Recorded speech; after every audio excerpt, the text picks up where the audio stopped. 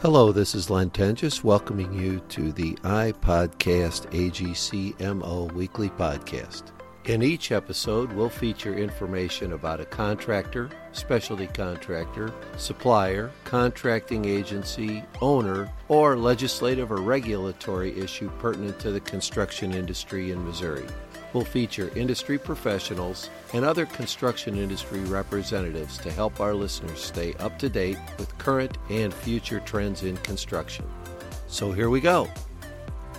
Hello and welcome back to iPodcast AGCMO. Today I am at Special Olympics, Missouri at the Training for Life campus, and I have the pleasure to share the story of Gary Wilbers. Gary is the chairman of the board for Special Olympics Missouri. Gary, thanks for being with us today. Well, thanks for having me today.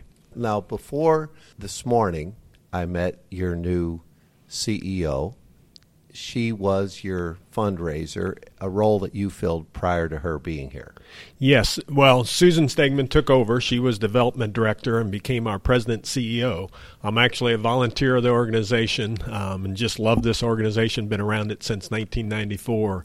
And you're in a facility that we're going to talk about, but it's just something special. Well, let's start at 1994 and tell me how we got from 1994 to 2019. Well, the then president CEO came into my office back in 91. I used to be in the mobile phone industry, and we installed his car phone.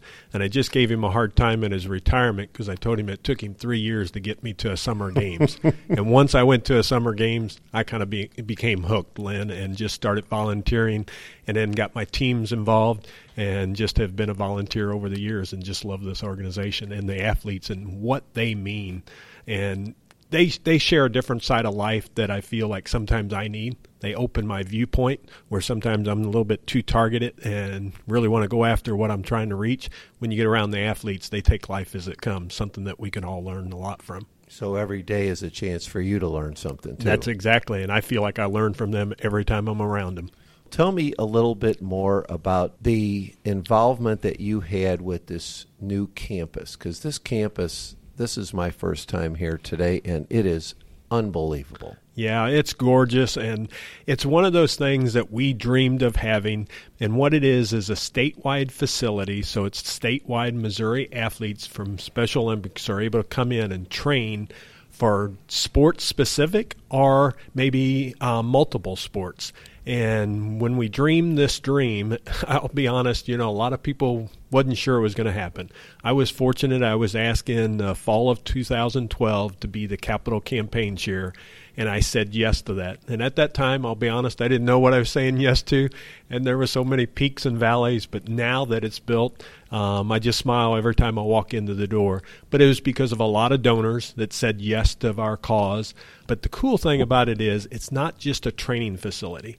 We train the athletes in sports because that's what we do in Special Olympics, but we also do what we call athlete leadership program. So we're teaching them life skills. There's an area where they're learning life skills on how to eat properly, that all challenges that all of us have, than eating all that bad food. So they're learning these life skills and leadership skills that they can take back to their community.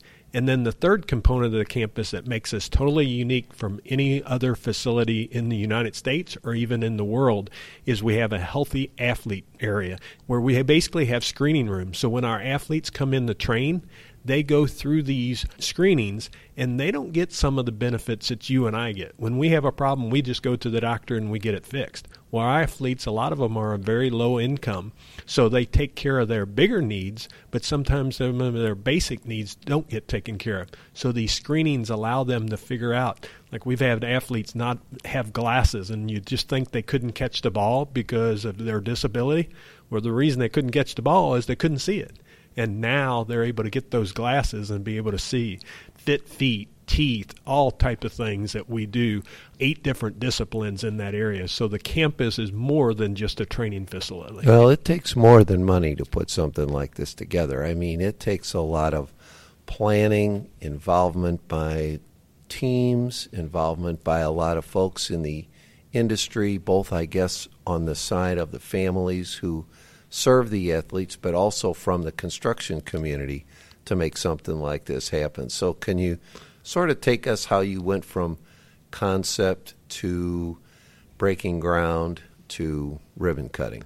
Yeah, it was like you said, it started out as a dream. So the first thing we did, we sat down with Simon Oswald, the architects, and kind of laid out what we wanted. And to be quite honest, it was in a different position because we had this land donated. It was actually going to be in Columbia, Missouri. And when we went out over time, things started to change. And one of our board members said, why don't we do an RFP? And we had an RFP between Jefferson City and Columbia. And Jefferson City, the Tweehouse Excavating and Frank Tweehouse and the farmers donated us 16.5 acres of land. That's an unbelievable donation to help you get started. Oh, it was an amazing gift. And, you know, it's like our board said, we can't turn that down. And it was nothing against Columbia by any means, but the difference of having land donated, that really made the sense. So that kind of started it, and that kind of started that whole dream and say, yes, we can achieve that. And from there, it was really about the work, and SM Wilson was our contractor and did a great job, and they came in to really figure out how can we make the space so usable, because it's great to have space, but it's about usability, and they really helped in that. And then, of course, Tweehouse came in, and they flattened. This was a rock quarry before, but still had to do some work to get us prepared to be able to build the building. And every contractor that came on, one thing I mentioned to them when we had our bid opening, or kind of about the bids that they were coming out, I let them know that you weren't just building another building, that you were building what we call the athlete's home, because a lot of times they don't have a home. And what we feel this center is, and we've said all along through the campaign, and we still say it today, it's the athlete's home. And when they walk in, that's what, I'm home. That's what they say. So you have the physical facilities to be able to do that athlete analysis. Yep. And understand what they need to perform, but then you also have all the other facilities that you would have at any other sort of an athletic training facility, weight rooms, yep, track, field, et cetera, et cetera. Yep, we've got a track field. We've got a nice gymnasium that used for multiple basketball, volleyball, whatever we need it to there. And then we still have a back area that we want to complete that has a softball field, has some tennis courts on it that we're raising money still to be able to get to those places there. But the nice thing is we're able to now already train the athletes. We had the first group of athletes come through. You heard Derek talk about it down in Branson last year, and he became a charter athlete, raised $5,000, earned his own Special Olympics letter jacket by raising money. Our athletes have raised over $250,000 for the campus, and these athletes came in and did they were the first camp, and there's about 50 of them. And the excitement on their faces was just unbelievable because they got to experience the camp, be the first ones to experience the camp. And we thought that was only fitting because they're what we call our charter athletes. So I've heard about this now. If I am involved in Special Olympics, or I am in another city or wherever, how do I access this facility? What do I do to actually make use of this place? The biggest thing is get with your coaches, because coaches are still getting new that we're putting information out there, but get with their coaches because they can set up a time with Susan Schaefer that does all of our programming, and they can come in. If they want to come in, they can come in for a 2 or 3 day specific sport, or it can be multiple sports, but in your area. So you'll kind of talk to your area director and talk to your coaches and say, hey, we want our athletes to come down and experience that, and then we will set up a time that they can actually come in, train, and get set up for the sports and go through the healthy athletes. And one thing about it, if you're in Jefferson City and it's during the week, drop on by, because as you came in, Derek, our athlete, he'll greet you, or whoever's at the front desk will greet you, and if you want a tour, we'll be glad to give you a tour. So everyone is welcome to come by and check it out. Now, how many people are here on a daily basis in terms of staff-wise? If somebody does, the coaches make the outreach, then I'm assuming that at that point, once they bring in their team, you facilitate everything else that happens after that. Yeah. Susan Schaefer, she's the one that is our sports program, and she facilitates all that, and she has a proper. Neat thing is, too, is if you have a company and you want to volunteer, your company can become some of those volunteers to help with the camps, because we really rely on a lot of volunteers because, of course, staff can do so much. But we have teams come in and they use it as a team building exercise with their teams, and she'll work that out.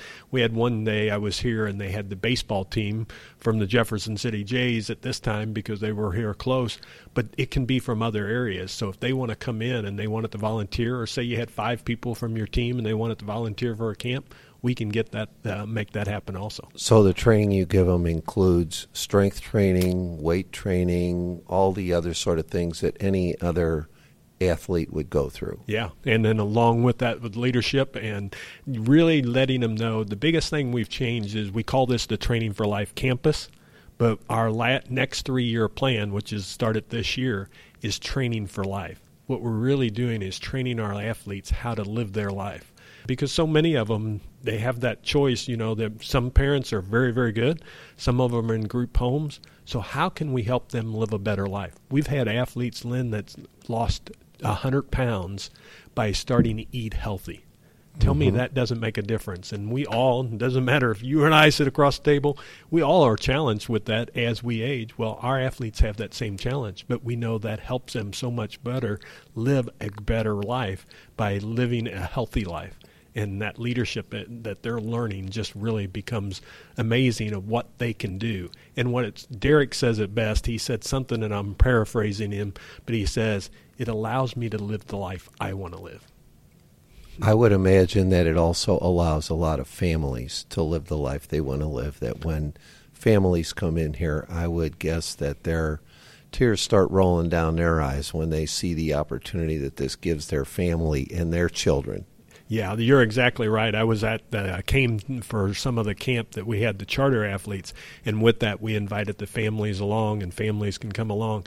And I sat in a session that was just for the parents, kind of the families, and they were just talking about how it's changed their son, their daughter, because what it is when they first get involved, of course, they've been secluded from society a lot of times. And that's what we're changing really in Special Olympics, is now with unified sports and with programming, no longer are they secluded. You think about when I grew up in the 80s and 70s, they were secluded from society.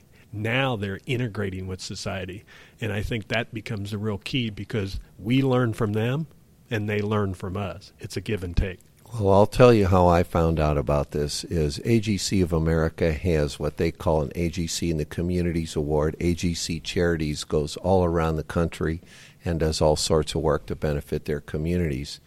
I was sitting at the award ceremony next to Ed Tweehouse, who donated the ground, and Ed nudged me in the ribs and said, hey, how come we don't apply for that national award for this Training for Life campus? And sure enough, we did apply. And at our convention, first week of April in 2019, the Training for Life campus received a national award from AGC of America for the work that you did, that our contractors did, to make sure that this became a reality. So hats off to you for actually realizing the dream. Well, thank you for that, but thank you to your contractors, because the facility is because of them and a lot of donators that made it happen. And that's the thing, is when they came in, you could see when we had the ribbon cutting and the opening of the facility, it was kind of interesting seeing some of the foremans and seeing some of the people that worked on the job.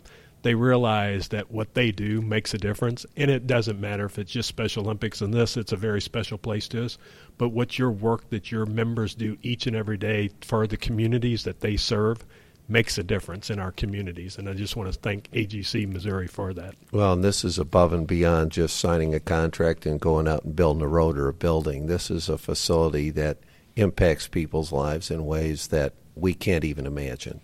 Yeah, and you'll never know, but that's one of those things that you always get back. That's where I always say, what I give is a small part, but what I get back is so much in return, because I just love the organization, and I know I get something in return. And that's what I would tell you, whatever your charity is, mine is Special Olympics, but whatever your charity is, just give. Because when you give, boy, it just makes life feel so much better. So for folks who want to learn more about this after listening to the podcast, I know you have a website. I know you have a phone number. Why don't you share some of that? Sure. Our website is just somo.org. It's SOMO.org. Or you can call us here at the Jefferson City office. It's 573-635-1660.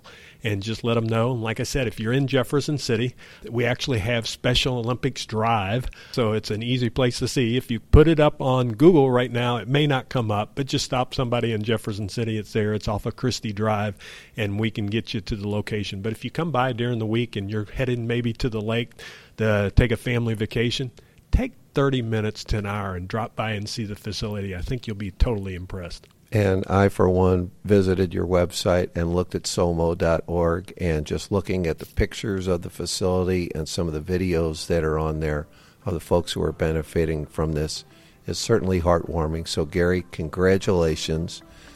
Best wishes going forward, and thanks for taking time to be on iPodcast AGCMO. Well, thanks for having me, Lynn. Thanks again for listening. It's easy to subscribe to iPodcast AGCMO in the iTunes Store or on Google Play. As always, you can visit us at agcmo.org for additional downloads and information. Thank you.